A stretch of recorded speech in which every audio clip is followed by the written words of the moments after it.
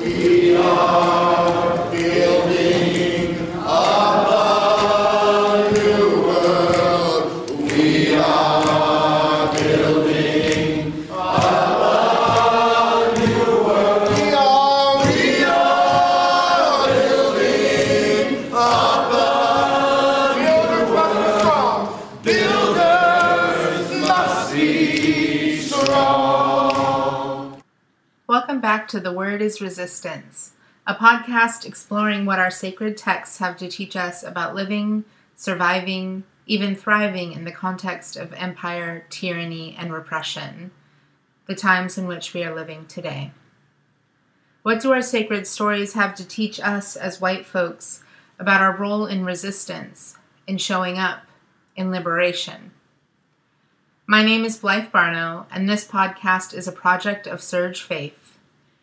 This podcast is designed to be a resource for white people who are realizing that to be Christian in this time and in this country means listening to, learning from, and joining in with the struggle against racism and white supremacy. We would love to hear your thoughts and how you're responding to this world and this moment. We also welcome your feedback and especially appreciate feedback and accountability from listeners of color. The music you just heard is a live recording of a song gifted to the freedom movement by Dr. Vincent Harding, We Are Building Up a New World. The group you hear singing is No Enemies, a multiracial group of activists and musicians in Denver, Colorado, who come together for movement choir practice to bring singing back into direct actions and other movement spaces. This particular choir practice is from December 2014 and is being led by Minister Darrell J. Walker. We're deeply grateful to the Freeney Harding family for letting us use the song for the podcast. I'm excited to be back for my third episode with the Word is Resistance team. As I said, my name's Blythe, and I'm a queer white femme who was raised working class in Ohio, and I now live on the occupied Ohlone land known as Oakland, California. I'm a writer, preacher, community organizer, and minister. I learned what I know about the sacred from harm reductionists, survivors, sex workers, and working class grandmas from my community.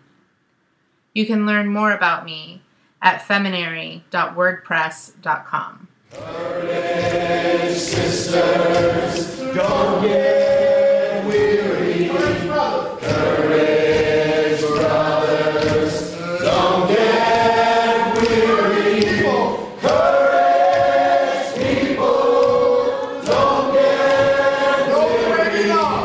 Roll away, we belong.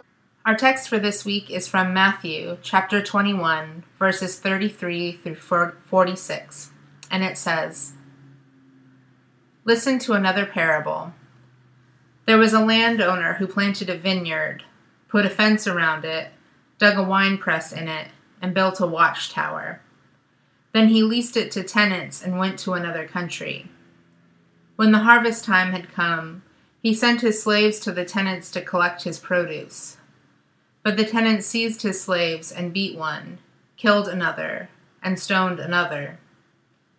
Again he sent other slaves, more than the first, and they treated them in the same way. Finally he sent his son to them, saying, 'They'll respect my son.' But when the tenants saw the son, they said to themselves, 'This is the heir.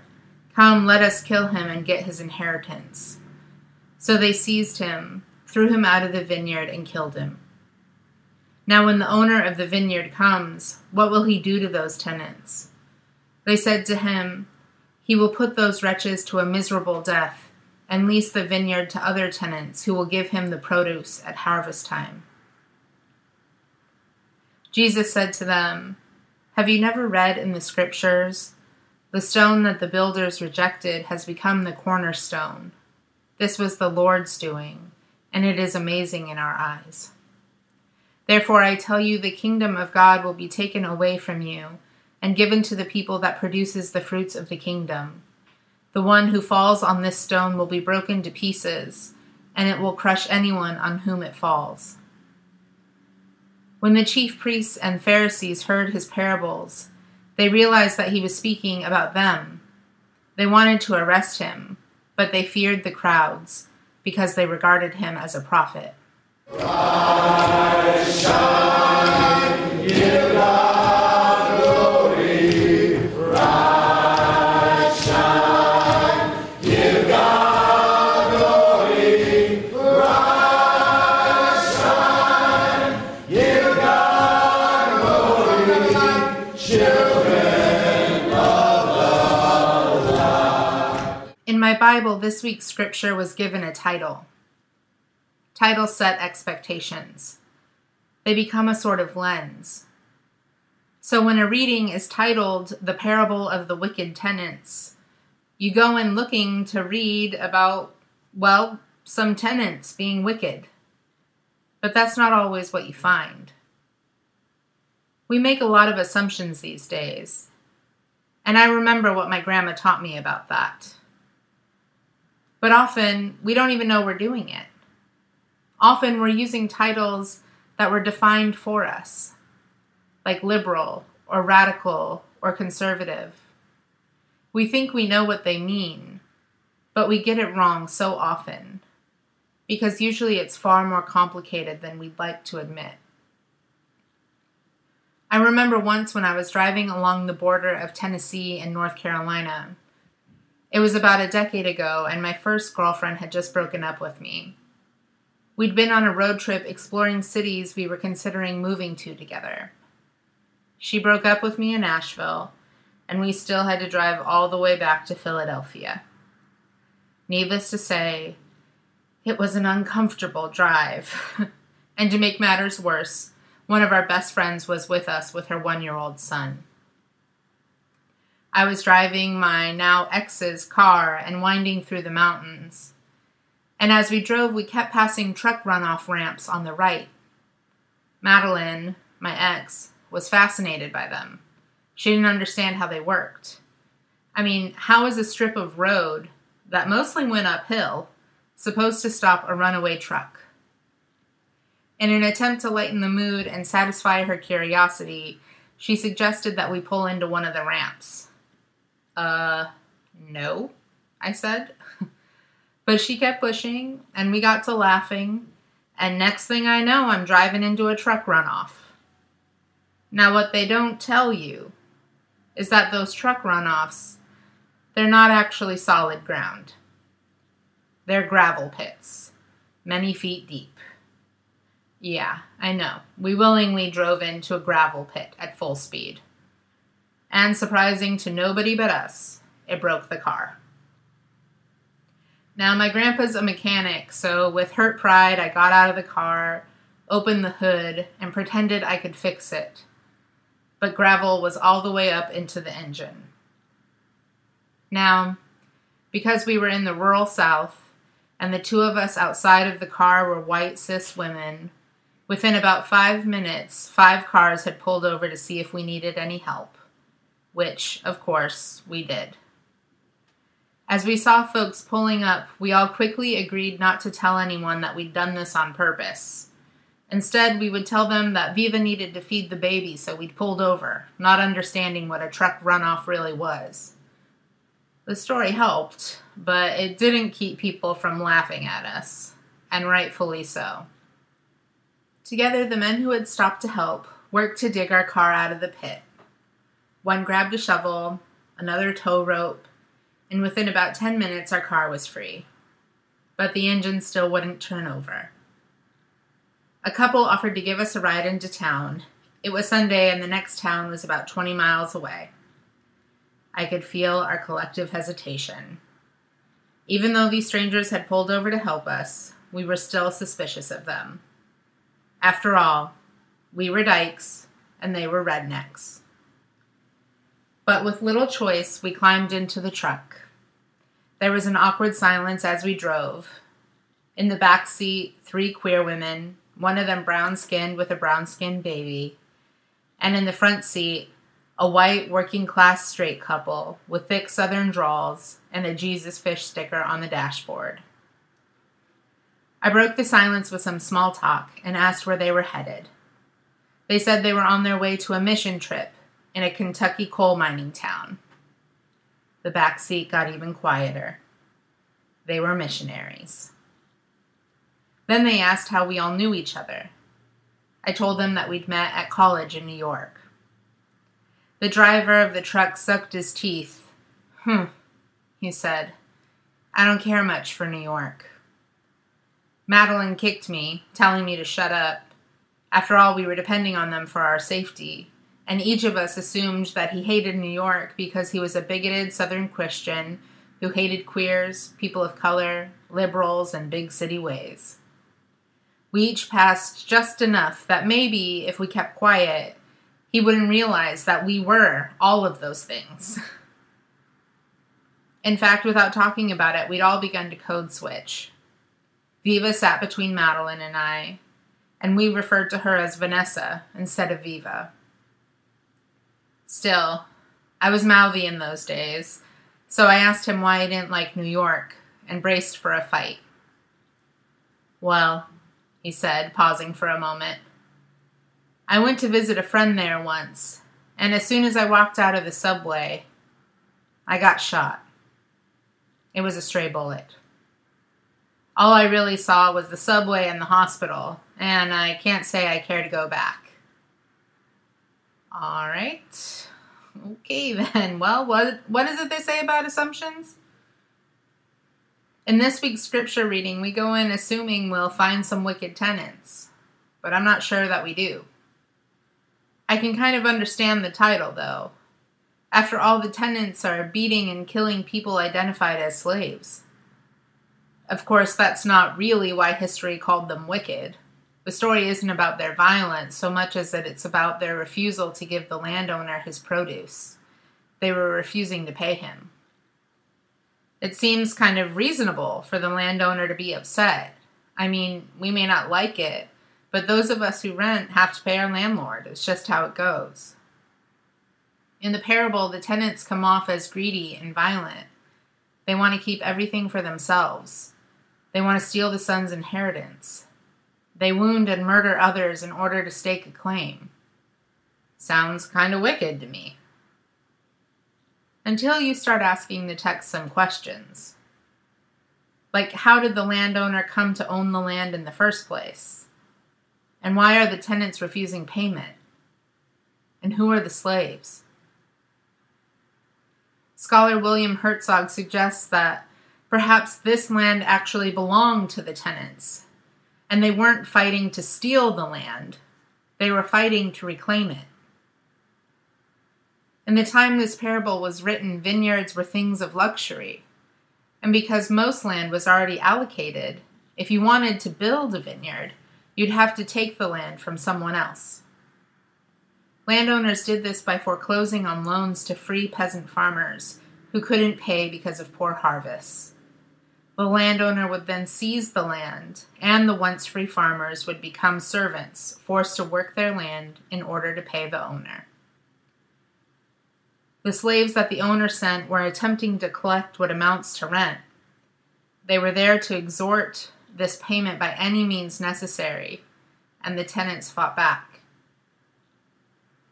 The tenants were peasants who were enslaved by their poverty, fighting slaves who were forced to do the bidding of the landowner. This is not a parable about greed. It is a parable about horizontal hostility, fighting one another instead of addressing oppression together. It is a reminder of all that fighting has cost us. Though it may be labeled as such, this is not a story about wicked tenants killing innocent servants. This is a story about colonization, displacement, and the violence it breeds. To the landowner, both the peasants and the servants are disposable, so they're pitted against one another as a means of extraction meant to serve the elite. Maybe this all sounds familiar to us. Stolen land, foreclosures, violence, misunderstood resistance. Revolt may begin to sound appealing.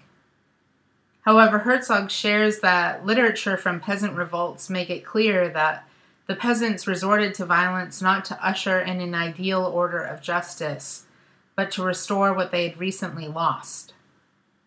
The tenants in our story were not trying to overthrow a system. They were simply fighting to maintain what they'd had before. Maybe that sounds familiar too. We spend so much time fighting these days, but too often we are just fighting each other. And too often we are losing our lives, our relationships, our homes, to a fight that seeks to maintain what we know instead of build the world we dream of. We live in a time of divisiveness. Like the tenants, the life, land, and labor of people of color continues to be lost to white supremacist capitalism. And like the servants, the white working class have been sent to violently collect for a system that does not value them. You know, redneck did not always mean what it does now. In the 1920s and 30s, a redneck was an insult reserved for union organizers, men who worked in the field or mines and whose necks were burned red from the sun. They were labor organizers, fighting for dignity, life, and fair pay. They later used red bandanas to build multiracial unions of white, black, and immigrant miners in the coal fields of Appalachia, the same coal fields those missionaries were driving to a decade ago. After the parable, Jesus recites a section of Psalm 118. It says, "The stone that the builders rejected has become the cornerstone. This was the Lord's doing, and it is amazing in our eyes." I come from a white working-class town in Ohio, and during the election I remember hearing over and over again about what a successful businessman Donald Trump was. Look at all he's built, people would say. Trump Tower shone as some sort of beacon of possibility. But they did not know that after it was completed, the people who built it, people of color, immigrants, and the working class, were cast aside, often unpaid and unacknowledged. We are the stones the builder has rejected, and we must stop waiting for his approval. We must stop warring for rights that were never good enough to begin with. We must once again reclaim our place as the cornerstone of this country, and it cannot be done without joining. That's the purpose of cornerstones. They help to connect two walls and strengthen a foundation. We are building a new world. We are building a new world. We are building a new world. Builders must be strong. It's time to read beyond titles and start asking some questions. Because these words we use, they're not neutral. We were reminded of that again this week. Wicked tenant, terrorist, explorer, lone wolf. These terms are defined by power and not reality. Because Christopher Columbus was not an explorer, but a colonizer. And in reality, Stephen Paddock did not act alone. He was supported by a legacy of white supremacy that holds his sort of terror softly, that treats him as if he was only wounded and not also premeditating and dangerous. Too often, white supremacy is the lens through which we determine who is worthy of grace. Like all people, Paddock is not just one thing. He wasn't all killer. He wasn't all broken, and he wasn't all alone. As a society, we struggle with contradiction, particularly when it exists within us. But the truth is, you can be violent and kind, broken and whole, trying and failing, well-intentioned and dangerous. While it can be difficult to hold the weight of these contradictions, it's a source of hope for me. It means that you can be hurt and still be held accountable. You can be wrong and still deserve comfort. It is an unconditional way of being in community. It is the realistic, revolutionary sort of love that's required in order to close prisons, heal communities, and end violence. Because what we pretend not to know is that we are both tenant and landowner. We pretend not to know that you can work for justice all day and still fall to sleep as a colonizer on colonized land each night. That for many of us, our ability to be part of the so-called movement means participating in the gentrification of the town we seek to ally with. It is hard for white people like me to understand that my desire to explore new possibilities for my life, by which I mean my desire to save my own life, has also been a colonizing project. In our either-or thinking, I'm either a queer person escaping the violence of my hometown, or I'm a gentrifier whose presence is a violence to the city of Oakland. The truth is, I have always and ever been both. It is a truth that is not changed or excused by my politic, my work, or my relationships. Our existence is complicated. It would serve us well to stop pretending it isn't. Perhaps then our work for justice could be a bit more honest. Perhaps then our healing would be a bit more possible. But it takes some work. We have to read past the title, accept help from those we don't yet trust, and make unlikely allies. We have to dream past what we know. We have to ask each other some questions. We have to lay down our weapons, our self-righteousness, our resentments, our judgments, so that we can choose what future we are going to build together.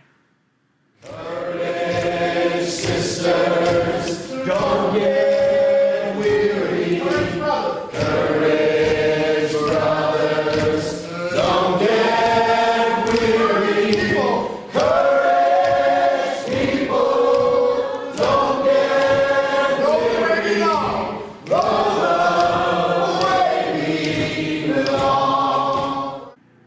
For this week's call to action, I encourage you to pay attention to titles. See how they're used in conversations, media, and in your own mind. When do you use them? How? What do they excuse? What do they condemn? Who do they excuse? Who do they condemn? And who's missing from the story? With Columbus Day coming up, you'll have plenty of opportunities. What do words like explorer, discovery, and new world do? How are they used to obscure and continue colonization? What do they erase? In honor of Indigenous Peoples Day, the holiday that many celebrate instead of Columbus Day, I also ask you to research whose land you're living on. What are the names of the tribes? If they're no longer living there, why? Where are they now? How did your people come to live there? Are there any requests for support or solidarity from those tribes that you can respond to?